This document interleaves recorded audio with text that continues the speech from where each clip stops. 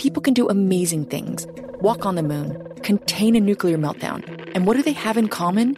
They're not in it alone. Creativity, talent, genius, it's all a team sport. We have seen what we thought was unseeable. It was a step in a direction that nobody had taken before. I'm Gabriella Cowperthwaite, host of Teamistry. It's an original podcast from Atlassian, all about the chemistry of teams. Check it out on Apple Podcasts, Google Podcasts, or wherever you listen.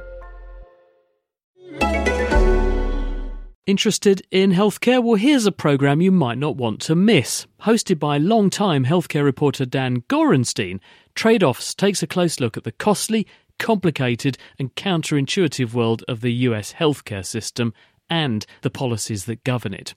Trade-Offs digs into the weeds with experts who understand the data driving the policy trends while telling compelling stories of those impacted by those policies. In the words of the Trade-Offs team, there are no easy solutions for a troubled healthcare system, just trade-offs. You can find Trade-Offs wherever you listen to your podcasts. Boldly going where no science show has gone before. The Naked Scientists. Hello, welcome to this week's Naked Scientists with Kat Arney. Hello, Kat. Hello. And also with me, Chris Smith.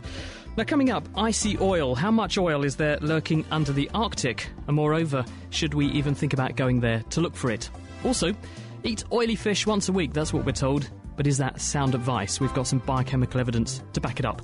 And also, where did leprosy come from? A 4,000-year-old body buried in India is just about to give us some vital clues. Kat. Thanks, Chris. Also this week, we're talking biomimetics. That's borrowing from biology.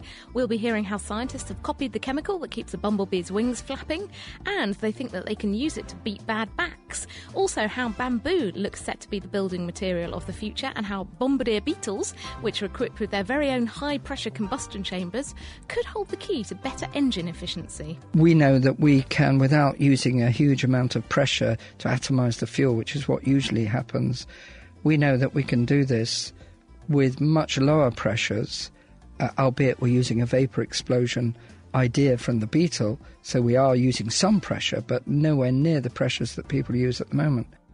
So it's all the bees this week. Bumblebees, bamboo, bad backs, bombardier beetles, biomimetics. And with all those bees, we've also got some peas, because Ben and Dave will be here later to explain the science of popcorn later in the programme. In the meantime, if you've got a question for us, then do get in touch.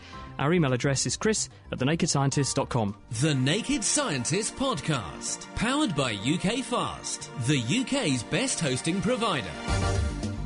On the web at ukfast.net. Now, we start this week with two very important questions. One, how much oil is there under the Arctic? And number two, should we even go there to exploit it? There's a paper in the journal Science this week. It's by Donald Gautier, and he and his colleagues from the USGS have done quite a clever modelling experiment to work out precisely how much oil they think is under the Arctic. The way they've done this is to basically divide the Arctic Circle, which is quite large, 6% of the Earth's surface is north of the Arctic Circle, into what they call assessment units, AUs. There are 69 of them. And are these like, they've just divided it up into squares, or what sort of thing have they done? Well, what they need to do is to focus on areas where there could be oil. So the first giveaway for oil is, of course, rock. You can't make oil if you don't have sedimentary rock. So what they were looking for was areas which had very dense layers of sedimentary rock, in other words, more than 3 kilometres depth of rock.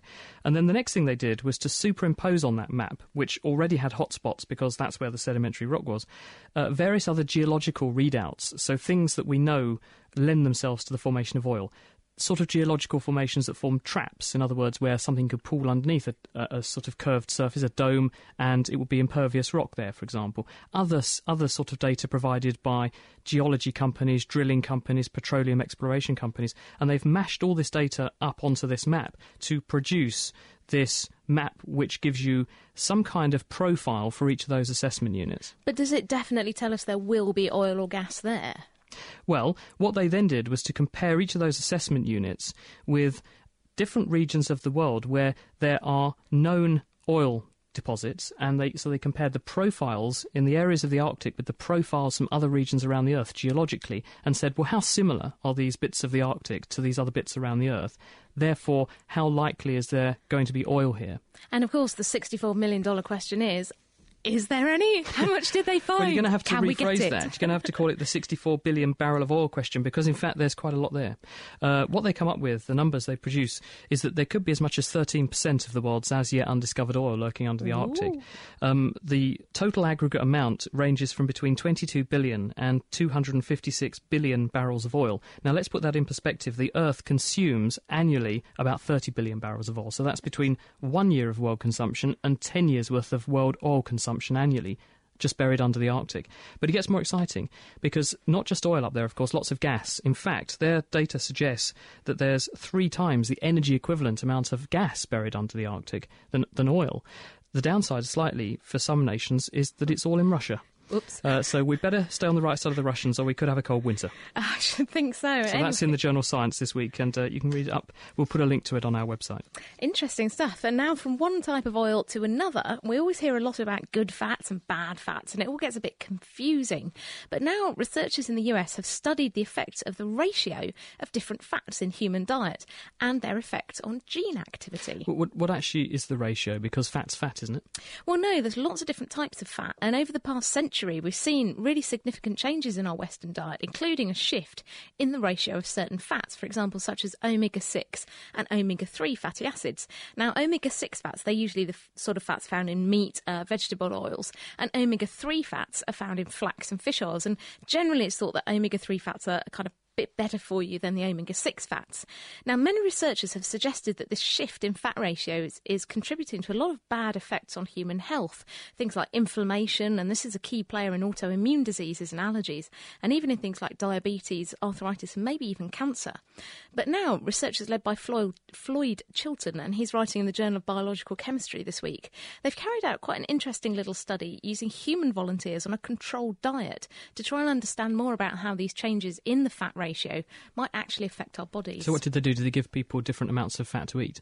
Well, it was a very simple study. Now, what they did is they looked at the evidence from history, and this suggests that our prehistoric ancestors lived on around a 2-to-1 ratio of omega-6 to omega-3 fats.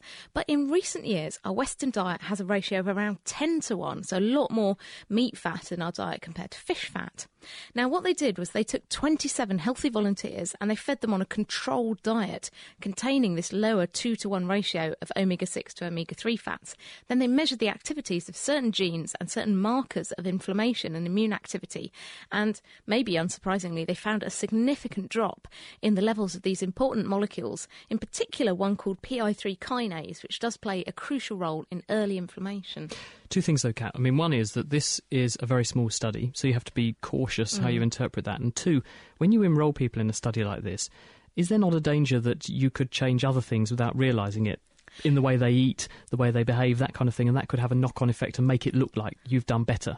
Absolutely. I mean, it's a very small study. It's still really early days for this kind of research, but it's a very tantalising glimpse at what might be possible through manipulating the ratio of fats in the diet and maybe explaining why we see so many of these sort of autoimmune and inflammatory diseases nowadays. So watch this space. Well, I'll certainly be tucking into my mackerel later. Oily fish. Good plan. Definitely. Now, very interestingly, this week, scientists have uncovered what they think is the world's oldest example of a leprosy victim. This is a paper in the journal PLOS One, and the pictures are absolutely stunning. I mean, take a look at this beautiful skull. They're stunning, or that just looks a bit to horrible. An archaeologist. This is Gwen Robbins and colleagues who are based at the Appalachian State University in North Carolina. They've been working in a place in northwest India. This is Balatal, who's up in the northwest of India, and they have excavated a site which goes back, it can be very carefully dated, to about 2000 BC, so that's 4,000 years ago. And they've found the remains of a 37-year-old man. We know it's a man by looking at the shape of the pelvic bones, because men have a different shaped pelvis to women. And this body, the skeleton, shows very characteristic bone changes, like these shown in the paper. If you look at the skull here, you can see this, what's called reactive flare on the surface coating of the bone above one of the eye sockets. There's also a complete hole in the bone adjacent to the underside of the nose, and there's also damage under one of the eye sockets and also in the backbone. Now, so, well, it's full of holes and it looks manky, but how do you know that that's leprosy? Well, for a long time people have said that there are a number of diseases that will cause similar bony changes like this. Syphilis is one of them. There are others. But the reason that this seems a good sitter for leprosy is because, A, we can place it in space and time. There are historical records that go back to within 500 years of this. No archaeological evidence, but historical records. In fact, there's some Sanskrit hymns which talk about this kind of disease, Nice. which puts it in the right place at the right sort of time. And two, it coincides with what we know people were doing at this time. We think leprosy possibly originated originally in Africa, and that as people migrated out of East Africa, perhaps they took it with them. It might be that it didn't originate there at all. It could have originated where this person was found, in India. And why this is so important is it coincides with early civilizations going from being nomadic hunter-gatherers to forming villages and towns supported by agriculture and keeping animals, and therefore living together and therefore facilitating spread, because leprosy is a very low infectivity, but it is nonetheless an infectious illness. You do spread it, we think, possibly by respiratory droplets from one person to the next, so it needs people to be in close contact, because only a small minority of the population are susceptible. Therefore, you need a big population living together to get enough people spreading it around to keep it circulating. Otherwise, it just would die out. So that's why they think that this is important archaeologically, for the simple reason that it's in the right place at the right time, and suggests that this disease probably came around about 4,000 years ago. Fascinating, when archaeology and pathology collide. Well, the archaeologists love it because they've beaten the historians for once. Good on them. So from very old things to very new things. And we all need new cells created in our bodies, for example, to replace dead or damaged cells that we might have. And they don't just appear from nowhere. They're created by the division of one cell into two new cells. And this process is called mitosis. Now, scientists at the University of Michigan have used a clever laser technique to get an even closer insight into how mitosis works and how it might go wrong in diseases like cancer when cells just divide out of control. So when you say divide out of control, how does that compare with what normally goes on? Well, normally in mitosis, cells first copy all the DNA that they have, then they line up these two sets of chromosomes in the middle of the cell, and thanks to a microscopic scaffold-like structure called the spindle grows in from each side of the cell, it attaches to the chromosomes, and eventually pulls them apart in opposite directions. So you get a copy of each new DNA in each new daughter cell. Now, if this goes wrong, then the new daughter cells may end up with the wrong number of chromosomes, and that spells bad news. And for many years, researchers have tried to understand how the cell manages to divide its chromosomes equally between daughters. And now, new research in this week's edition of Current Biology by Alan Hunt and his team may help to explain why. So what have they done? Well, the Michigan team have used high-speed lasers to slice off tiny pieces of chromosomes from within living, dividing newt cells. They're using newt as a model organism here, and they watched what happened. Now, the pulses of this laser light lasted for only a femtosecond. That's a billionth of a millionth of a second, but they were enough to cut the chromosomes to slice them with that laser power. Now, previously, researchers had thought that something called polar ejection forces, which sounds brilliant, it sounds like something off Top Gun, were at work in dividing cells, helping to maintain this tension across the spindle and ensure that an equal number of chromosomes go to each new cell. Now, Hunt suspected that these forces should actually be directly related to the size of the chromosome. So if you cut off measurable chunks of chromosomes, then you should have a measurable and proportional effect on the pull on the chromosomes, on the spindle. And that's what they discovered. They discovered that these polar ejection forces are also an important physical cue. It's actually the force is the cue that helps cells to control mitosis and the direction of chromosome movement, so that making sure that the chromosomes go to the right side of the new cells. Well, that's very interesting, isn't it? Because, of course, one major disease which occurs when genetics goes wrong is cancer. Cancer's a genetic disease. So does this help us to gain insights into what's going wrong with cancer? It's certainly really interesting from a cancer perspective, because it does shed light on how the fundamental process of how cells are multiplying, and also on chemotherapy, which actually works to block mitosis in many cases, many types of drugs. But it also helps us to understand how damage might occur in cancer, how you might end up with the wrong amount or a broken chromosome in cancer cells, and also other diseases, things like Down syndrome, that are actually caused when egg cells divide by the wrong number of chromosomes going into the new eggs, and that leads to these kind of problems. So potentially lots and lots of interest in there. Thank you, Kat. And again, you can read a bit more about that from our website, where we'll put the write-up and the reference, nakedscientist.com. Now, what's in the news this week? Researchers have discovered a far more diverse collection of bacteria living on our skin than we thought was possible before. And it turns out that it's not just our good old friend Staph aureus or other species of Staphylococcus that lay claim to our bodily surfaces. And tell us a bit more, here is Julie Seagray. Hello, Julie. Hello. Welcome to The Naked Scientist. You've published this wonderful paper in Science this week about this. How did you go about mapping what bugs were living on who and where? Well, it's really quite straightforward because the skin is so accessible. So we asked healthy volunteers to come into the NIH Clinical Center, and we took something that looks very much like a Q-tip, and we just swabbed the bacteria off the different parts of their body, everything from their forehead to behind their ear to behind their knees to underneath their foot and between their fingers. And then instead of culturing these in the lab, which has been our traditional method for knowing what bacteria reside on the skin, we sequenced the DNA immediately. So there was no culturing. We just looked at the signature of each bacteria by its DNA sequence, and those sequences are unique enough that we could say this is a staphylococcus, this is a streptococcus, this is a corynebacterium, and we found an enormous diversity of bacteria that we really hadn't appreciated before. Because when you put things in culture, of course, there's a selection applied. In other words, some things won't grow in culture, so scientists would have missed them before, but by using genetic techniques, you're able to see what we couldn't see before. How are you then going to take that further? What can you tell us about the spectrum of bugs that are on the body surface and how they might be linked to various diseases, for instance? Well, this is a baseline, and the studies that were done previously that were based on culture really gave us an incomplete view. Now, some of these bacteria actually, now that we know that we're looking for a Pseudomonas or we're looking for a Corynebacterium, we can now culture them. And it's the interesting thing about culturing bacteria is it's very hard to know what you don't know, but it's easy to find what you are looking for. So now we tailor the media. For example, a lot of the bacteria live on the oily surfaces of our skin. And when we really just add lipids or oil to the culture broth, now we can grow these bacteria. We just didn't know they were there before. This gives us a baseline so that we can now begin to examine in eczema, psoriasis, acne. We can begin to ask what is different besides just even what we can culture in the lab. How has the microflora changed? And then how do we have tailored therapies to bring it back into balance?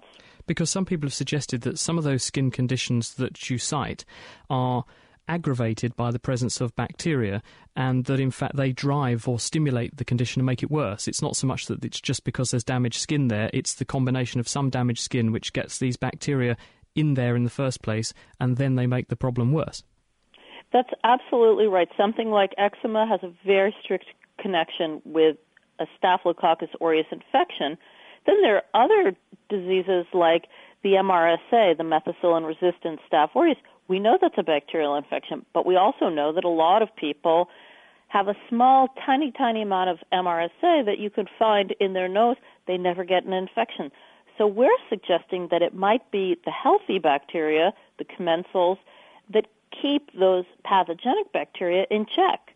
I was just going to say, because we have come round to the idea in recent years that having a healthy intestinal bug spectrum helps to protect us from various things. If you go to a foreign country and you don't get traveller's diarrhea because you have a healthy microbial flora, could the same be true of the skin? And in fact, people in whom there is some kind of problem with their normal skin bacteria, it makes them more prone to getting infections that a person who doesn't have that problem with their skin flora wouldn't get.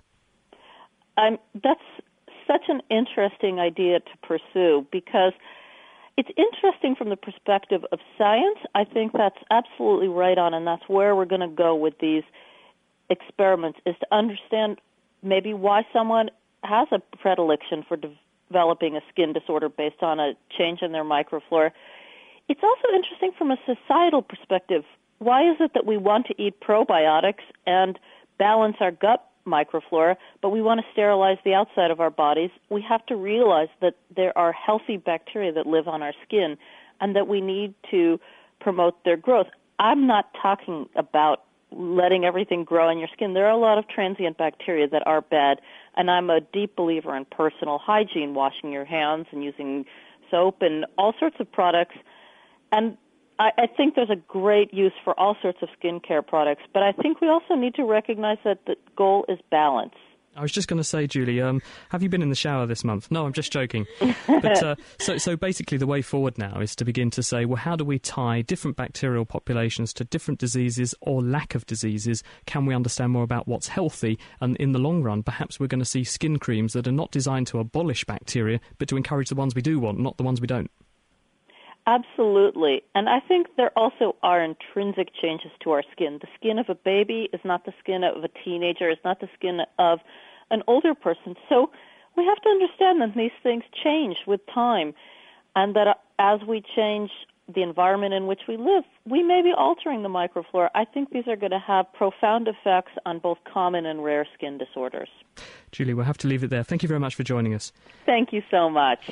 That was Julie Segree, who is from the National Human Genome Research Institute in the US. She's got a paper in Science this week in which she sets out basically what's living on you.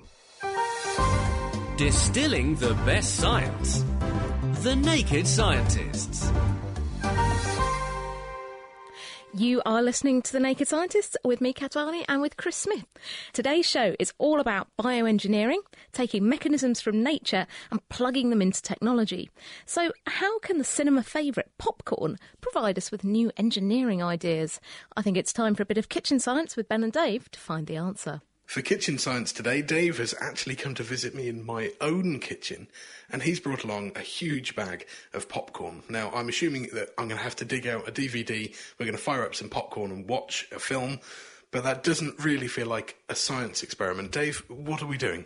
We may be onto the film later, but first we're going to do a little experiment with popcorn. Well, I always enjoy eating popcorn. It's quite good fun to cook as well because of all the popping, and inevitably you get kernels and cooked popcorn all over your kitchen. But what are we actually doing? What's our experiment? We're going to be having a look at how the popcorn pops, and what we're going to do is we're going to try popping some normal popcorn, just straight popping corn into a hot saucepan with a bit of oil in the bottom. Obviously be very careful because it's very, very hot. And then we're going to get some popcorn and just crack some of the kernels and see whether it works as well. Popcorn kernels are really hard, though. When you say crack them, how are we going to do that? Well, I found one of the easiest ways of doing it is just with a pair of pliers. I've got a nice big pair of pliers, a little gap in the middle for hanging onto tubes. If I just squeeze gently. Okay, so we're not crushing them, you're not sort of powdering it, it's just enough to break it? Yeah, just there's a couple of cracks on the outside of it. Okay, so we need to compare some normal popcorn to some cracked popcorn. And I'm guessing we're going to see which one tastes best. Which one tastes best? Which one looks best? Do you know which is the best? Okay, well, we better get cracking some popcorn so we have a good handful that we can test. And we'll be back later in the show. A cracking experiment there from Ben and Dave. So what you do is take a handful of popcorn kernels, give them a good seeing to with the tool of your choice, and then apply some heat. This is The Naked Scientists with Chris Smith and with Kat Varney. This week we're talking about biomimetics, borrowing from biology.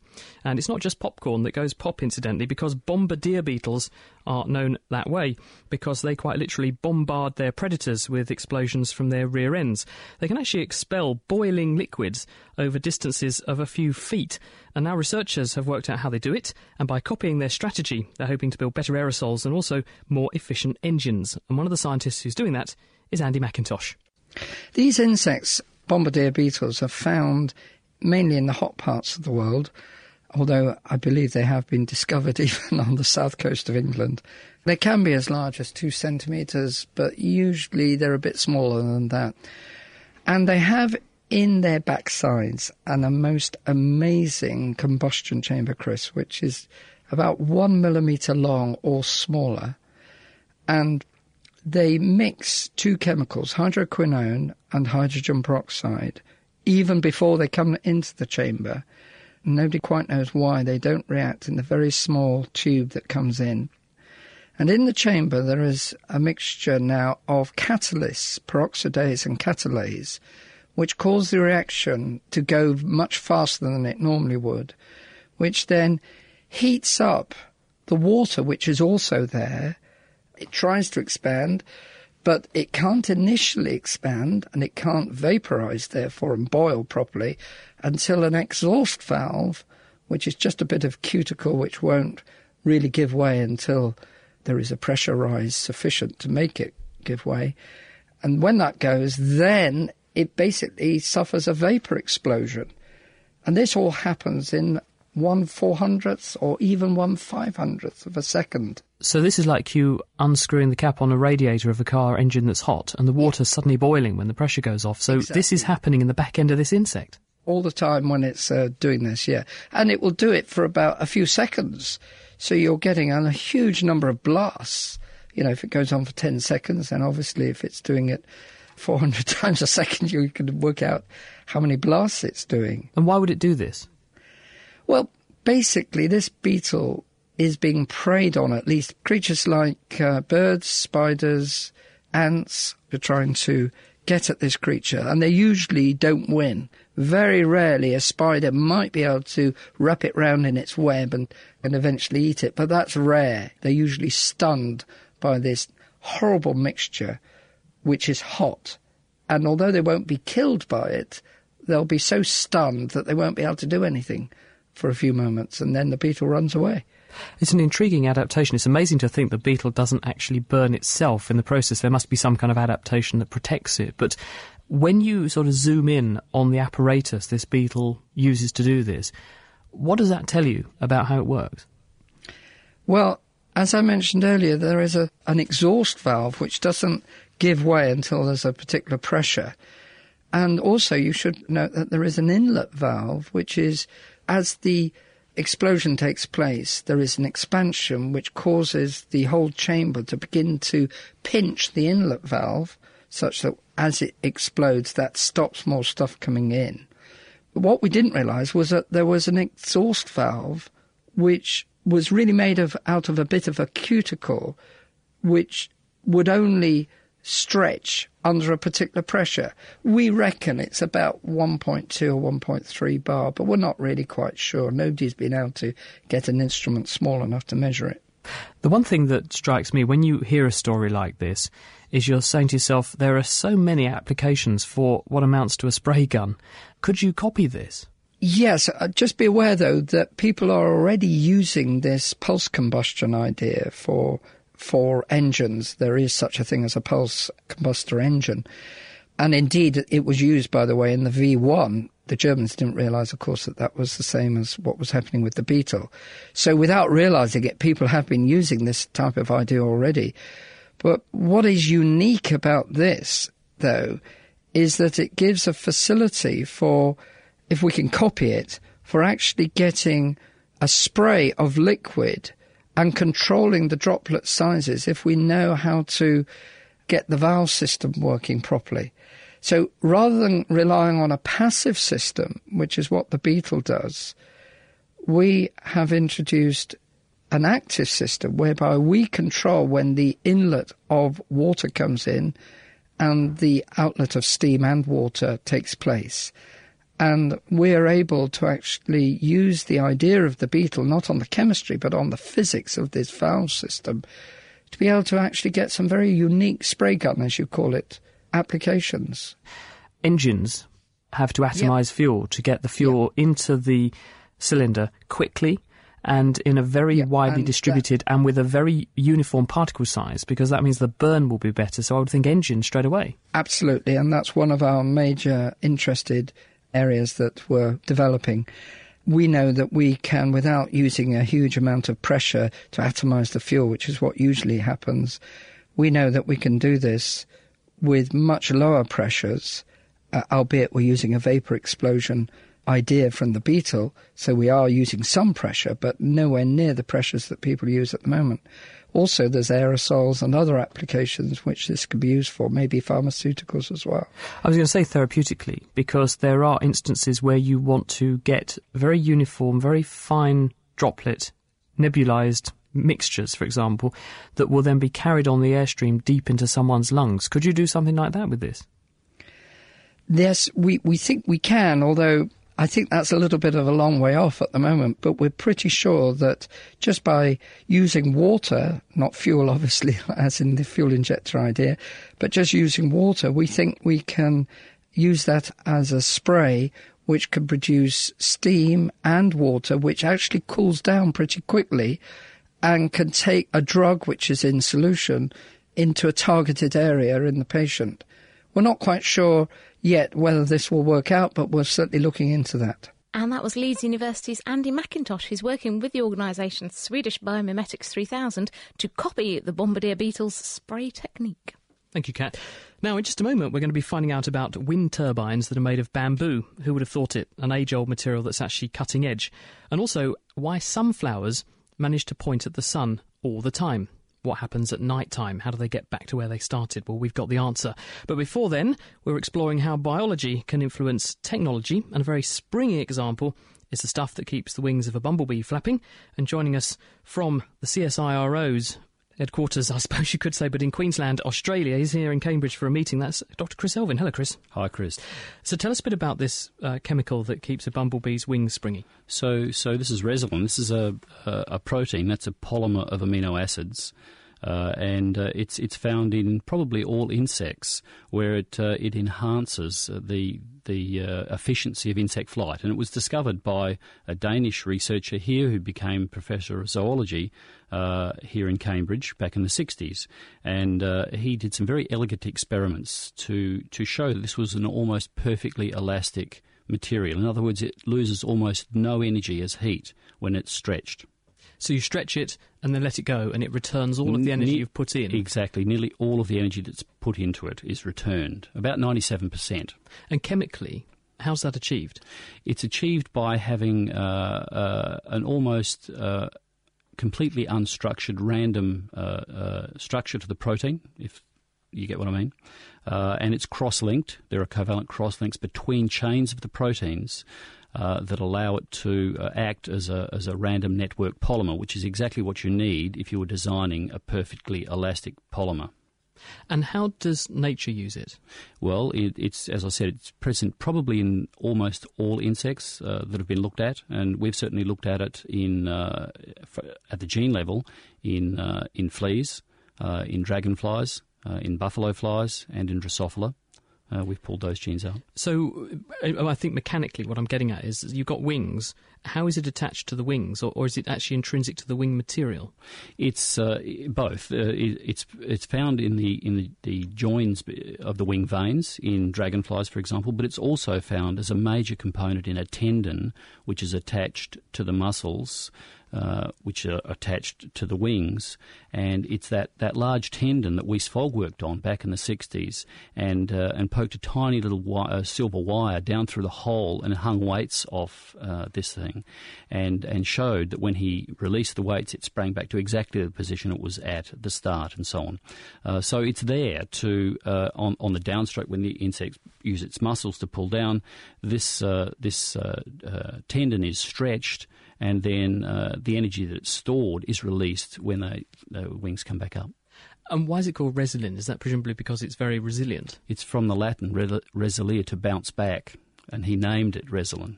Ingenious. So obviously something with those kind of properties would be extremely useful if we could work out how to make this stuff. Absolutely. So we've taken a part of the resolin gene from Drosophila, and we published this in Nature back in 2005, and we were able to express just a part of the gene in E. coli. So we turned the E. coli bacteria into little factories. They made the protein. It was a liquid, a protein solution, and we cross-linked it using a photochemical method. So we add a catalyst, a photochemical catalyst, and an oxidant, and we flash it with white light, and it turns from a liquid into a rubber, which displays many of the properties of the native material.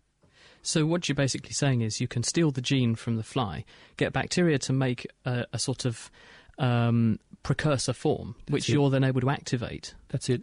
How much can you make? We could theoretically make kilos of it if we needed to. I mean, we've made 100 grams or more in a large fermenter at CSIRO in Australia, and we can then purify that protein using some neat protein chemistry techniques and get it almost pure, and then cross-link it with light. So say you wanted to make a structure with this. Yep. We sold this on this week's show as bad backs because I think the stat you told me when I spoke to you a few years ago was a person bends their back about 100 million times in a lifetime. That's it. A bumblebee flaps its wings 500 million times in a lifetime. Therefore, we think this protein could be used to repair bad backs. But tell us how. Sure, that's the interesting bit, and what you want for a spinal prosthetic disc, because that's after all what we're talking about, is are a number of things. One, you need to have a material with very high fatigue lifetime, and you mentioned the 100 million cycles, the number of times we move our back in our lifetime. And this material, from a materials point of view, has that specification. It can at least last that long before the bonds start breaking down. What you also need, though, is for the material not to degrade. This is a protein. It has peptide bonds in it, and proteases will break it up. So we need to make it non-proteolytically sensitive. Can you do that? Yep, we can. And we have a project, an ARC-granted grant project with Monash University, and the plan there is to use non-natural amino acids, so beta or D amino acids, which aren't recognised. Oh, very clever. So by using things that you wouldn't normally find in the body or in nature even, and so they have the same chemical properties. That's it. But they don't look right. That's it. Therefore, they can't be broken down by enzymes. Exactly. Ingenious. And so you could then cast a sort of disc. You could. And put that into someone's back. You could. And when will we see this? Will this be in time for the fact that, I've been doing a lot of digging, Chris. My back feels a bit sore. Is this going to be within my lifetime, or is this way out there into the future? I would think we're probably talking 10 years, probably. There are some other things that need to be done to it too to make it. It's very soft material. Insects are very small; they don't need to have very stiff springs, so it needs to be stiffer, and we can do that as well. And we've got some ideas to do that. It puts a whole new meaning on that movie, The Fly, doesn't it? It does. Thank you for coming to join us. That was Chris Elvin, who's researcher from the CSIRO in Australia. I wish you luck and have a wonderful trip back to Australia. Fantastic. Thanks for having me. Wonderful country, and it's good to have you here in England. That was Chris Elvin, as I say, from the CSIRO, explaining how he has worked out how you can make the gene product of resilin, this protein that keeps a bumblebee's wings flapping, in the laboratory. I might be able to make my back better when I get old.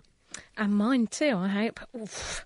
Anyway, now from beetles, we've heard how beetles inspire aerosols, and now we're going to join Meera Senthalingam, who's been finding out how biomaterials can even revolutionise our energy industries, in particular wind energy. She went to meet Jim Platts from the University of Cambridge, who's using bamboo as the core material for the production of wind turbine blades. Because wind turbines are a rotating machine, but they're in the turbulent boundary layer of the atmosphere, they suffer very much from fluctuating loads. The materials that are best for coping with that are fibre-reinforced materials. Metals aren't so good.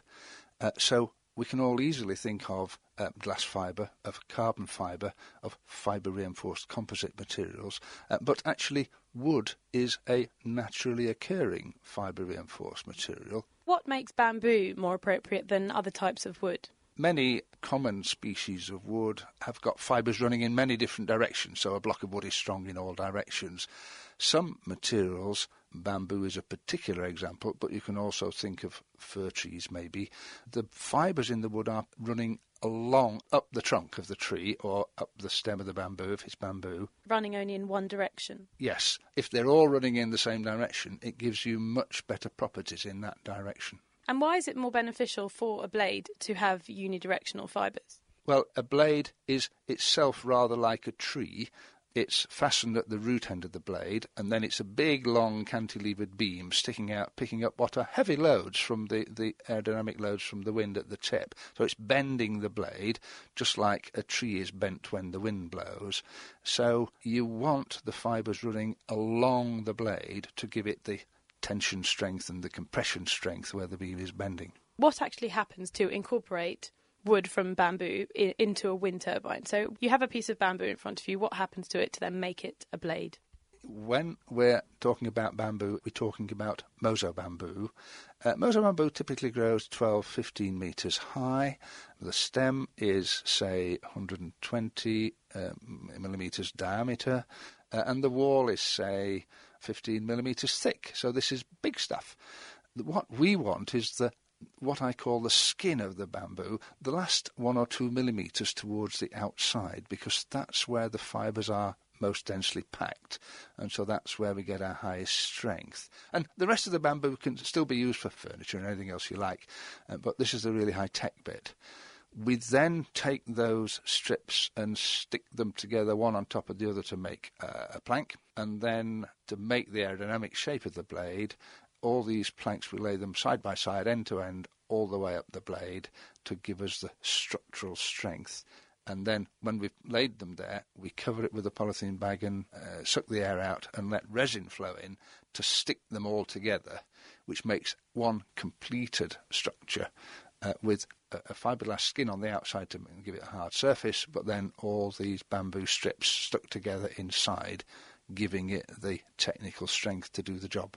Now, you actually have a few samples of some planks of bamboo and things like that here with you now. There seems to be lots of these planks just put side by side, and you've put a layer of resin, and it's very solid, actually. You can't even feel any gaps between these planks being side by side. Yes, that's exactly right. The resin is doing two jobs. It's sticking all the planks together to give us the strength, but also one of the things which is very important about wood is it has its best properties when it's dry.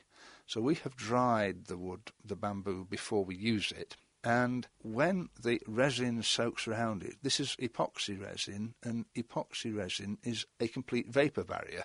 All the electronic chips and so on in your computer or your pocket calculator or your mobile phone are all soaked in epoxy to keep the moisture off them.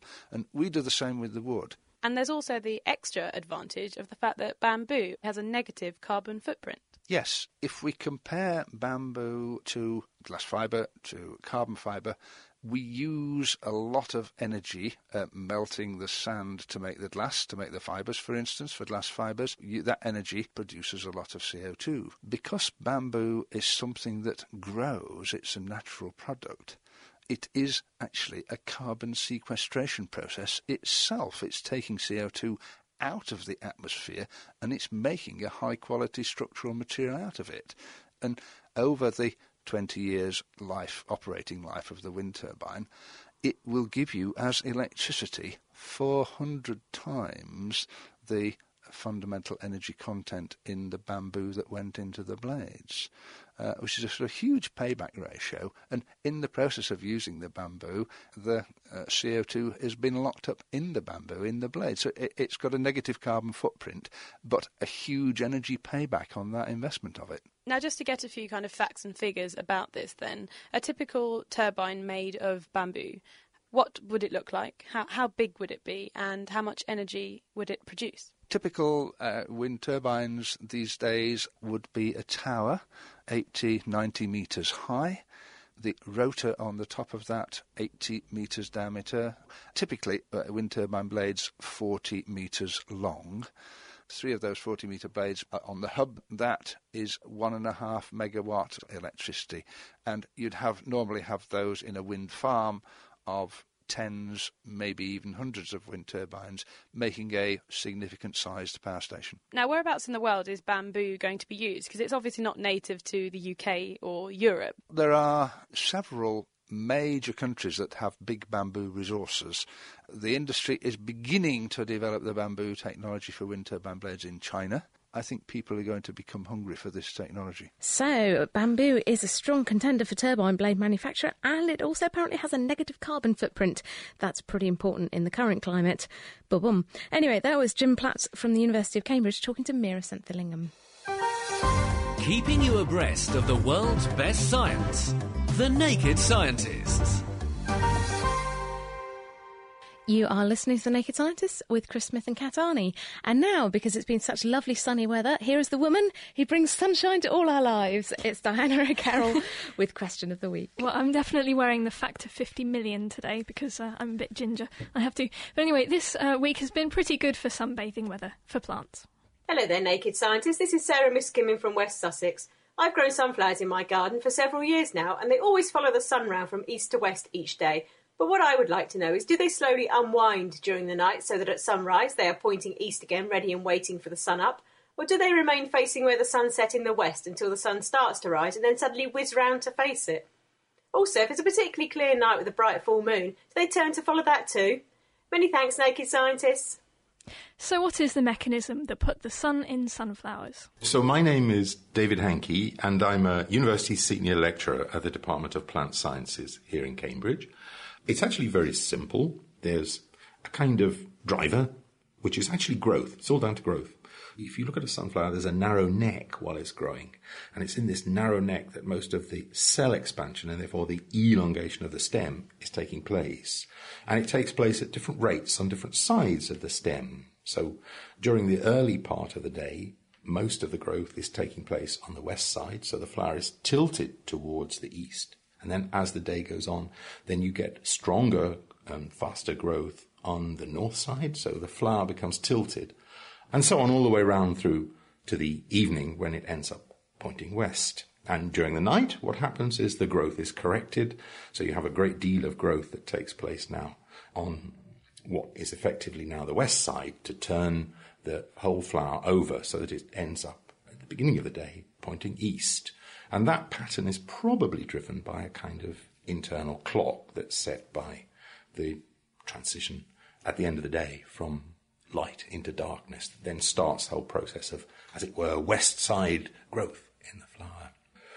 We know that the sensitivity of plants to light, in terms of the sensors which plants have capable of picking up light, are quite remarkable, and you can show that the light of a full moon on a completely clear night is just about perceptible to a plant. And the problem is that most of the time the moon isn't full. Sunflowers do unwind at night using the same alternating growth mechanism, and it is possible that they could follow a full moon too. What's interesting is that no one really knows why the flowers themselves follow the sun, but best guess is that they need the extra heat to grow more seeds. As Chemistry for Me noted on the forum, once they've lost their seeds, they just sit facing east all day long. But from natural wonders to natural disasters for next week's question. Hi, this is Mike calling from the United States in Tucson, Arizona. Love your guys' podcast. It's great. What I was wondering was what would be the short and long-term difference if a significant, like a dinosaur-killing type asteroid or meteor would impact the Earth in either a land mass or in the deep ocean or polar ice cap. So where would you tell an asteroid to go if it was coming your way?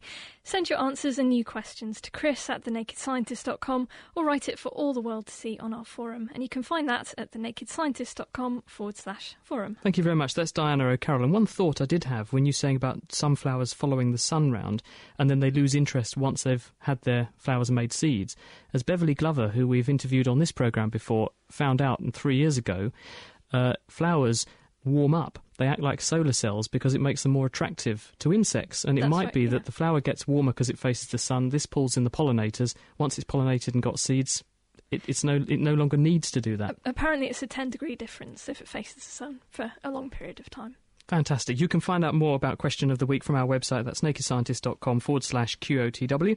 Or you can hear Diana in her own right on the Question of the Week podcast, which you can get from iTunes. Lifting the lab coat on the world's best science. The Naked Scientists. This is The Naked Scientists with Chris Smith and with Kat Arney. We're talking about borrowing from biology this week, biomimetics. So if you have any questions on that, the email address chris@thenakedscientist.com. Now it's time to return to our pop-tastic kitchen science and find out how corn kernels can pop new technologies into the minds of engineers and inventors. Earlier on, Ben and Dave took a heavy object to some innocent popcorn kernels, and while leaving the others untouched, looking on in despair. Let's find out what happened next. Welcome back to Kitchen Science. Today we're playing with the properties of popcorn. So Dave, what did we want people at home to try out? We'll try popping some normal popping corn, and just to check it's working, and then try popping some popcorn which you just crack the kernels off and see whether that works as well. Well, we've got a good handful of these cracked kernels now, so I think we should probably get the hob on. Now, we've already heated this oil up a bit just to speed things along, but I'll just put the hob on again and get it reheated. Okay, well, while that gets hot enough to actually pop our corn, what actually is popcorn?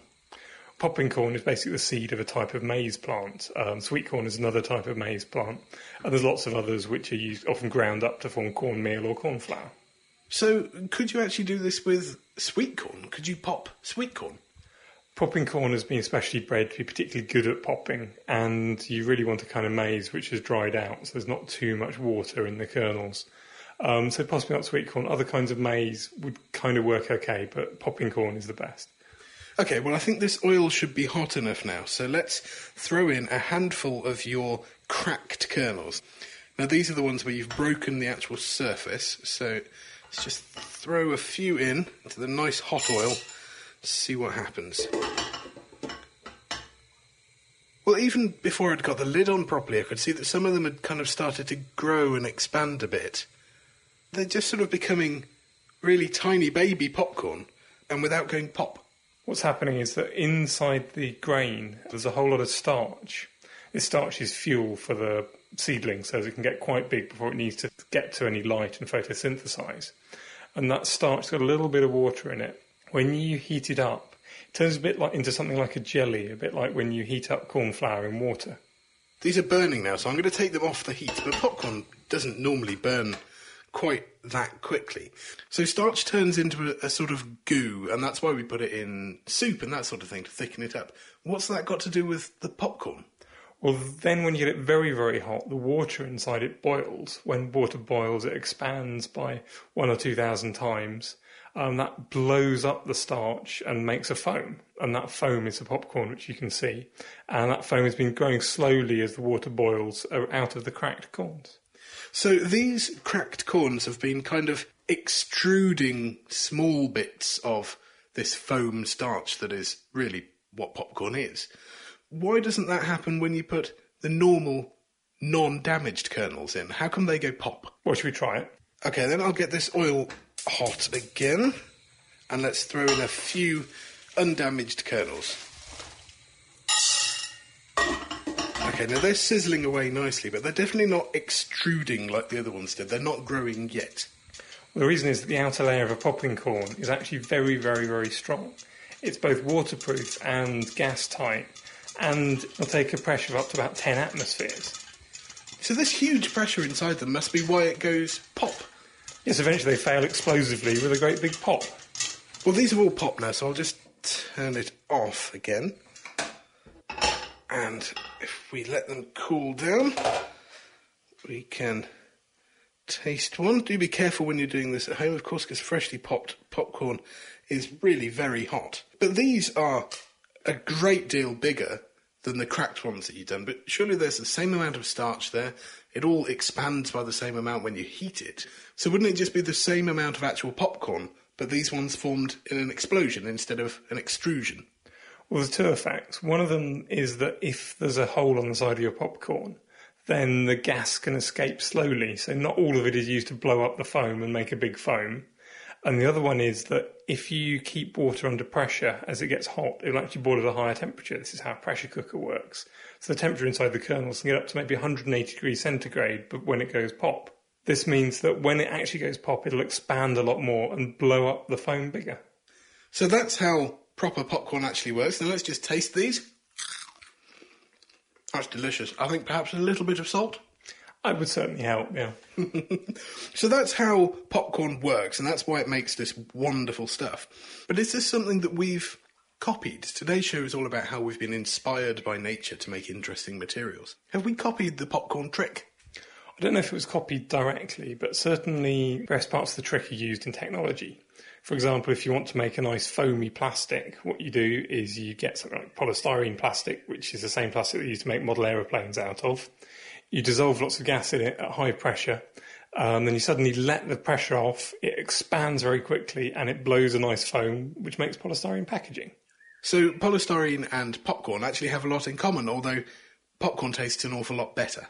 That's right. And the pop is actually also used in technology because things like gunpowder, if you set it off, it doesn't actually go bang. It will just burn very quickly with a whoosh.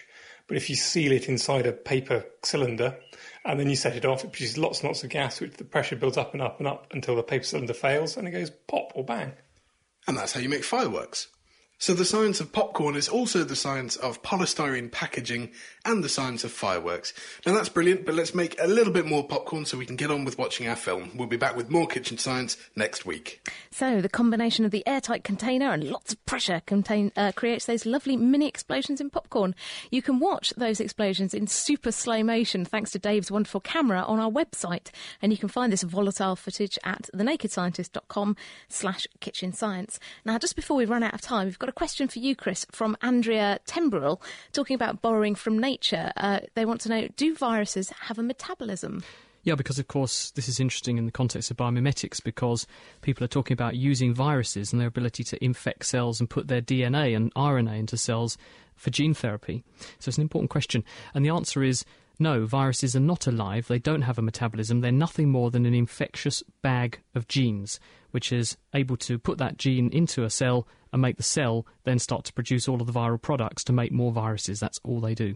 Now, one quick one for you, Kat. Kevin Daly says, does your DNA change throughout your lifetime? I could talk about this one for hours, but basically, yes, it does. You pick up mistakes as you go through your life in your DNA due to damage from things like tobacco smoke, from the sun, just from your own metabolism, and that's eventually what causes things like cancer.